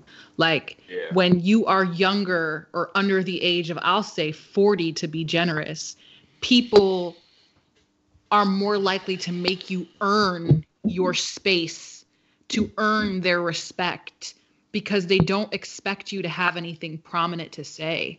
Like, or they expect you to be young and wild and frivolous or whatever else. And, you know, I'm kind of the mind of, nigga, I can do both. I like to multitask. But, you know, like I think that, you know, we have to stop boxing people in. Young people are brilliant, and we're so in touch with the world around us. Absolutely. We're doing crazy things. Go ahead, bro. I feel like with the church, man, it's hard, right? Yo, man. But listen, I'm not going to give up on the church, honestly. We're still going to continuously try and get those conversations open because they're important. And, you know, one of the things that, and I'll let you go, I'm sorry for cutting you off, but one of the things that we're really trying to focus on right now, and it's a very tough approach, it's a very raw approach, and it's literally like a message to the boomers. Get out of our way. Let us take care of you. Let us build up the system to make sure our children are correct. And a lot of boomers, you know, they're like, don't talk to us like that. We've been putting in work. I'm like, I understand that. Okay, but just let us take care of you. Just retire, chill out, do something. Let us lead at the forefront of this fight, because I think millennials, we really have a chip on our shoulder to the point where it's like we want to kind of end this as much as we can once and for all. It's like we're almost done with the conversation, just back and forth conversations. Okay, we're going to start this committee later. No, we're not. This is why most of the protests, and I put up a post the other day, that most of the protests that are going on right now that have demands that have been getting met are by young people. Yes. They're not by elders sitting at the table saying, hey, we want to do this and do this, the same stuff they haven't been doing. It's by young people coming saying, this is what we want. We want these 4 items, and we will be here protesting every single day, every single week until they're met. Absolutely. Absolutely. And let's be real. Most boomers think millennials are still 15 years old. Yeah. They do. Well, they don't know. They hear millennial. Yeah, they don't know the difference. They hear millennial and they think we're still in high school when most of us are in our 30s. You know what I'm saying? They think it's like 10-year-olds, and it's not. Yeah. Other problem is, talking to boomers, they vote more than everybody else. Yeah. There's such a big voting block on a national scale that you can say whatever you want. So you're like, all right, you going to go to vote? We are. I don't know about the rest of you. There's a reason why it's like that, though. You know, there's a reason why.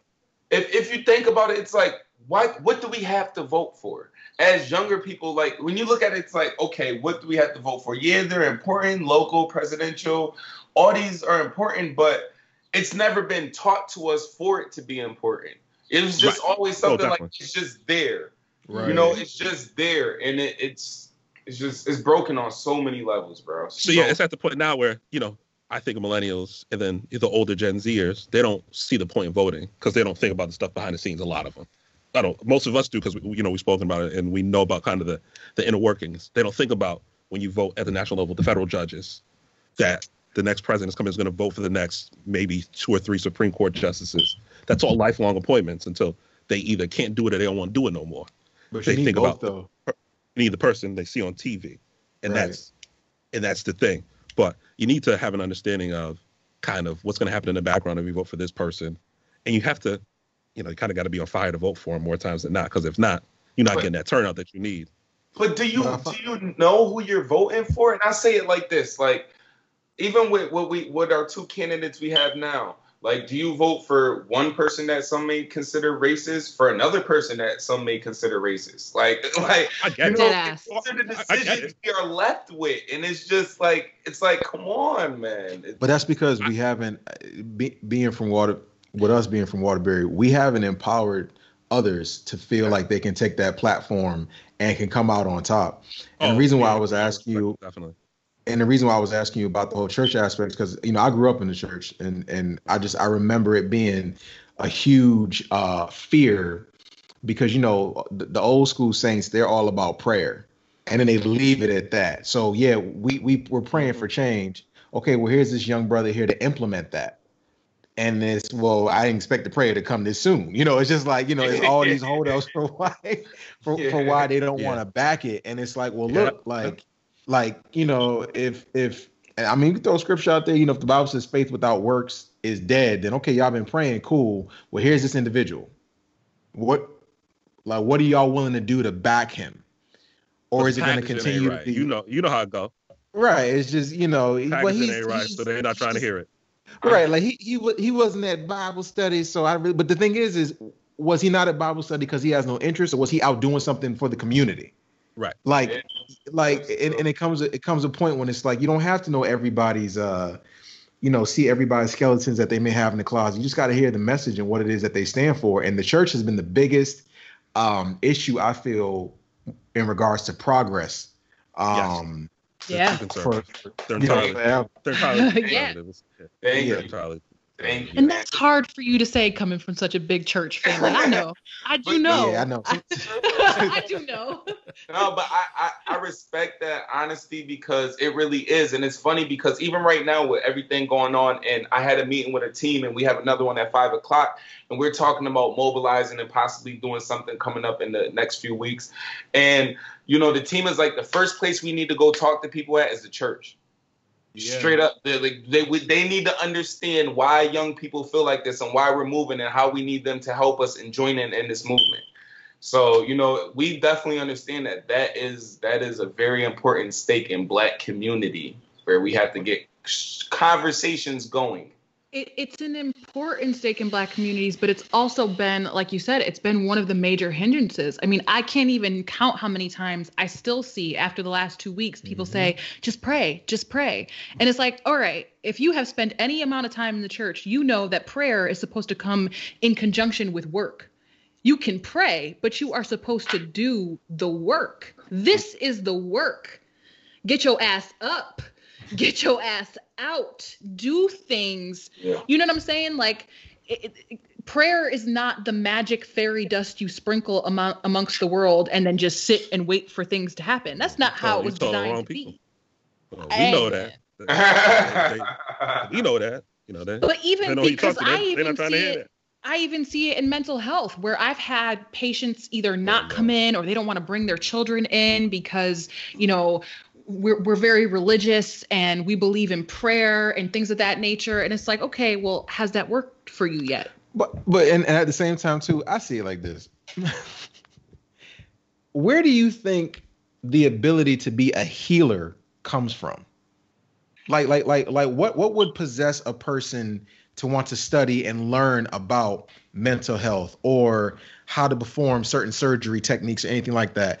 This is it. Like, my hip's been bothering me, but, I just been praying and asking the Lord to come through. Okay, well, here's this doctor. He's willing to help you. Yeah. This is the Lord answering your prayer. And instead it's just like, okay, well, I'm still going to just wait on the Lord. All right, well, when he shoots you a text, let me know. Yeah.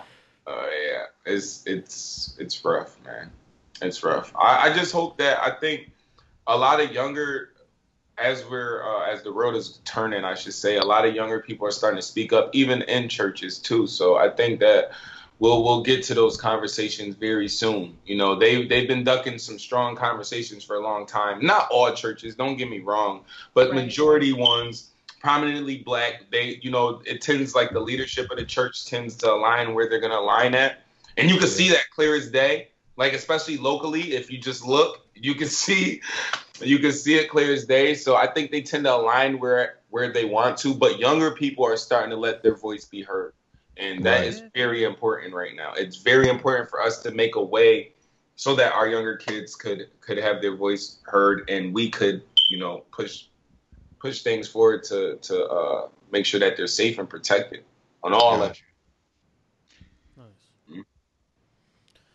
So where do we go from here for these next few weeks? Are people going to keep protesting? Are we going to be stuck in the house again because of the coronavirus? What? What? Bad news, kids. Cases going up. They're going up. Going up. Going back up. They're going up. You niggas ain't want to stay in the house. Cases going up. My honest opinion. Yeah. My honest opinion is that they could say cases are going up, like Eric is saying. But I feel so lied to when it comes to that. Even if it, like, we know coronavirus is real and it's a real thing, but the level and the way they portray the virus and the way that they, I guess you could say, outline the virus to people, I think it was misleading in a lot of ways. And, with everyone being outside now protesting, where nobody wanted to be around each other, now everybody's around each other. We're going to see in the next few weeks, we're going to see how serious it is. And if the numbers don't really jump up, we have some questions because you figure New York just had 2 days ago. New York had their first day with no coronavirus deaths. With no cases, yeah. So, I looked at a chart from Florida. Florida went back up. Texas went back up, but they've been open for a while. So people have been either feeling sick and they went away, or they went to the hospital to feel better, whatever. But New York's just opening back up. They're just opening back up around here, so we'll see. My thing with the virus is, and I think this comes with having the responsibility of half the world on your hands, is I think they led with let's overcorrect because we don't know anything. And so they use these high numbers. They have these high projections. They're looking at China, but China's not being honest with anybody because, let's face it, if you were China, would you be honest with anybody? You don't have to. Half the world's in your debt. You don't got to be honest about shit. That's so right. I think that you're basing your numbers off of numbers that have been given to you, and you don't really know if those numbers are right. So it's projecting all of this fear. But then it's like, if we didn't project that fear and you all died, then we get it wrong that way. I don't know if it was like, I don't put it past them to purposely mislead us. Let me say that. I don't know if it was meant to be purposely misleading. I'm interested to see, definitely after, worldwide protests in 18 countries for 2 weeks, what the next 2 weeks numbers will look like, if people will actually go to the doctor and get tested after being around people at protests. I don't really know. I mean, can Corona survive tear gas? We'll find out. Herd immunity. Yeah, or that. We'll find out. Can do they shoot Corona away with rubber bullets? I don't know. There's it's one of those things where we don't know. Can we be honest? It's summertime. I'm looking outside right now. There's not a cloud in the sky. It's about 80 degrees. I don't care if it's still out there or not. It's time to hit the streets, baby. It's over. I'm gonna tell you what I said. I'll tell you the same shit I said 2 weeks ago. Go hit the beach, baby. Tell you the same shit I said 2 weeks ago. Stay the fuck away from me. That's all. Evan's already a hermit. He don't care. He not tripping. He don't want to go nowhere, no way. What about the rest of us? I want to touch these streets, baby. It's summertime. It's going to be 85 tomorrow and sunny. I touch the streets. It's so hard. I think that people, like, if you're older, you have underlying health conditions, or you're pregnant like B, like you have to be protective and mindful of your current situation. But if you're like a healthy young person, I feel like you should be doing what you need to do to secure yourself and take care of things, because we don't know what anything is going to look like come 2020. Check this out. I'm 34. I done lost 30 pounds since the start of the year. It's time to touch the street. Out here. Y'all seen it? I got a whole bunch of money in my pocket from unemployment. I got a bunch of money in my pocket. I want to get drunk and have fun. It's summertime. Fuck it. Let's go. What'd you say, Bianca? I said I lost a lot of weight too. Y'all seen it? We seeing it. We seeing it. Don't even worry, my nigga. All right. I feel you. before we wrap a bow on this, y'all got anything else y'all feel we need to is pressing and we need to discuss before we take off? Nah. Go do something for yourself today. Go listen to some music. Yeah. Get in the car, go somewhere, have a ride. You know, eat something you like. Fuck it. Don't. It's Monday. Just do something. Enjoy yourself. I want people to be well, man. Take a break from, I'm all for Black Lives Matter, Black Power, burn the shit to the ground. Take a break, read a book, take a nap, take a bath, get some lavender in your life. I want you to take care of you. We can do good and be well at the same time. Go listen to some gangster shit. Get aggression out. Yeah. Yeah, Yeah, and that's kind of where I'm at too. Just stay healthy, stay resilient, stay strong. We're in a long fight. It's not just gonna nothing's gonna be fixed overnight. Make sure your mental health is in order. Meditate, pray, eat good, but also just don't lose the fight. Like don't think it's just gonna, it's easy for 2 months to pass by and people forget about it once the road gets open and just get back in their realm. But me, myself, I made a duty to myself and to my family and to my people to not let no one forget it. So it's just that we got a long fight, man. So just stay healthy, stay strong. That's all I can say. That's right. Well put. Well, thank you guys. Tyler, Vernal, thanks for joining us. Sir. Thank you. I appreciate it. Whenever y'all got something to say, whenever you want to, Vernal, whenever you want to just hop in and tell Bianca she's saying some stupid shit, feel free. I appreciate it. He's got to buy my boat first. So Evan don't even want you to have peace in your home, Vernal. That's crazy. He don't even want you to be peaceful in your home. It's wild, my nigga. See, y'all too far away. I don't have no support. Like, once she said I got to go in my corner and cry, kind of like, what's happening now? You 3,000 miles away, nigga. I can't help you. Everyone wants you to have chaos. On our boat. Who want to cry on a boat? Well, you can't swim, so you're gonna cry regardless. It's just gonna overflow and sink like the Titanic. Like, then what? If you're crying underwater, are you really crying? But here's my thing. Like, if she know I can't swim, she like, I want a boat. That's a trick. Oh, you can't even swim. She trying to push you over. I asked him what color floaty he wanted. Floaty. He a grown ass man talking about a floaty. I mean, if you get like a pontoon boat, you know what I mean? You might be all right. Those are pretty safe. And see, I'm a water person, so I'm always push for that. If you can't swim, bro, just wear a life vest and don't go in too much of deep waters. He about to hop in his car, go 30 minutes later to the beach and hang out. Don't do that. I just want to say, I just got really uncomfortable during this whole. Because you can't swim, you feel like you're drowning. I'm not nobody here to throw it out there. You know what I'm saying? Hey, man. Ain't like, it's gonna be Daddy and me swim classes. It's okay. I'm gonna get y'all matching floaties. He ain't know that. See, he just finding out about that in real time. She just signing him up for shit. He didn't even ask. All right. I can't take both of these little nigglets to the beach because if I gotta go pee, he can't watch the baby in the water because he can't swim. Or he can get out the water so you come back. Because he's gonna go swimming. Kids swim. At infant stage? What you just going with? Babies swim. Listen, that's all I'm gonna say, right? Help. Send help. You're gonna be all right. I am on my boat with a tan. I just need you to push the baby out, and then after that, if you want to get in the water, go ahead. I'm gonna make sure there's sharks in there and everything. You'll be just fine. Y'all got this on video, so when he doesn't turn up.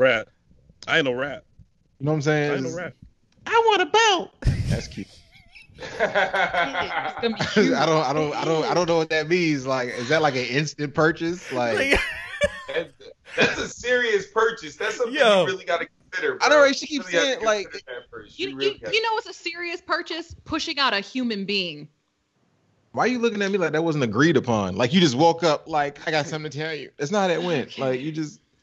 Oh, the truth comes out. The truth comes out. Look at Evan trying to insert himself into this. He's wilding. I don't even know what conversation we're talking about. He just inserted himself in the conversation. He's wild. That's why I'm out of my business. I'm checking my email. Oh, man, you guys are crazy. Goddamn fools. All right, y'all. Thanks again for listening. gdfools@gmail.com. Send the asking food questions. I'm going to put this shit out within the next 30 minutes. And then I'll try to figure out what I can salvage for video-wise. But, yeah. Poor Ev. Anything I want to plug? Vernal, I don't know. Am I even putting your name in the fucking description? Probably not, maybe. I don't know. Nah, I mean, unless you can come up with a nice, healthy alias. Don't ask Bianca. She'll say some fucked up shit like floaty. I call you Guppy. Anyway, Eric, make sure you get back to me. Ty, do message me, man. I may be able to help you out moving forward. Okay. The individuals that I know, they may be out of town, but you know how connections go in Connecticut, man. Absolutely. And that, that's one of my most important things, especially now, is just trying to mobilize outside of town. We're trying to put something together for June 19th. Juneteenth. So I will definitely be sharing that information with you guys very soon. It's going to be a very important day, especially on the local level. We need to get some action and symbolism going. So Juneteenth. You know what I mean? That shit right around the corner. Fuck. Yeah. No problem. My graduation day, so that's the only reason why I know it's literally. Yeah, I graduate next Friday. How's that graduation going? Or what are they doing? We could be just like this nigga. In my cap and gown. Okay. Big FaceTime. Big FaceTime graduation. Nigga. Yep. All right. Just sitting here. Congrats. Congrats. Sure. Congrats. I'm gonna be at work. Damn. You see this shit I have to deal with. I was work. You gotta go work. I mean, what you want him to do? You know what I'm saying? Right. You want that boat. It's at 5 p.m. our time. How do you? If that nigga's still at work, I'm calling the cops. Maybe he had to stop somewhere on the way home. Yeah. Huh? Maybe he had to stop somewhere on the way home. What you mean? Yo, just hide the forks. Just hide the forks. That's my advice to you. The spoons too. She creative. She's sharpening the spoons with the knife sharpener. Like, you ever had a woman scoop you? Like, what the? I hate y'all. I'm done. All right. Protect our black men, B. Please. Don't be out here trying to hurt my mans, please. Be all right. I'm trying to make a difference, Me That's too. right. Huh? Anyway. All right. I'm at F. Swain. Black of Wall Street. Hi, Bianca. Ty, what? I'm Tyler. All right, he's Tyler. I'll add him in our description on social media. Yo. Thanks for listening, y'all. This was great. This was great. Thank you.